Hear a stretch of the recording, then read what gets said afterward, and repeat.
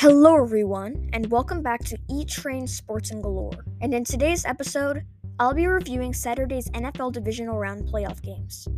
The first game of the day was the Tennessee Titans versus the Cincinnati Bengals. This game was dominated by the turnover battle. Titans quarterback Ryan Tannehill threw 3 interceptions, including one on the final drive of the game for the Titans. Tannehill's mistakes proved to be costly as the Titans lost 19-16. But it wasn't just Tannehill's mistakes that lost Tennessee the game. It was their defense. Overall, the Titans' defense played a phenomenal game, but choked when it mattered most. And in the end, Bengals quarterback Joe Burrow delivered after the Titans' final drive interception and led a game-winning drive to send the Bengals to the AFC Championship. The second and final game of the day was the Green Bay Packers versus the San Francisco 49ers.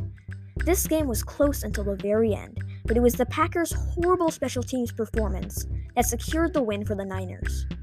The first drive of the game was a touchdown for Aaron Rodgers and the Packers, but after that drive, the game was owned by special teams and defense.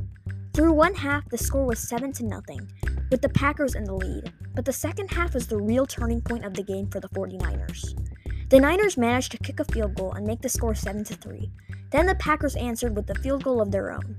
10-3 was the score after the kick, and it looked like the Packers' defense was going to secure the victory for the Pack.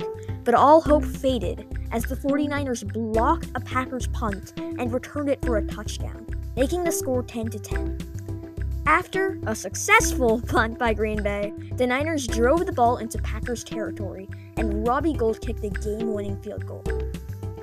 Now be sure to watch today's NFL playoff games. Today, the Rams and Buccaneers are facing off, as well as the Bills and Chiefs.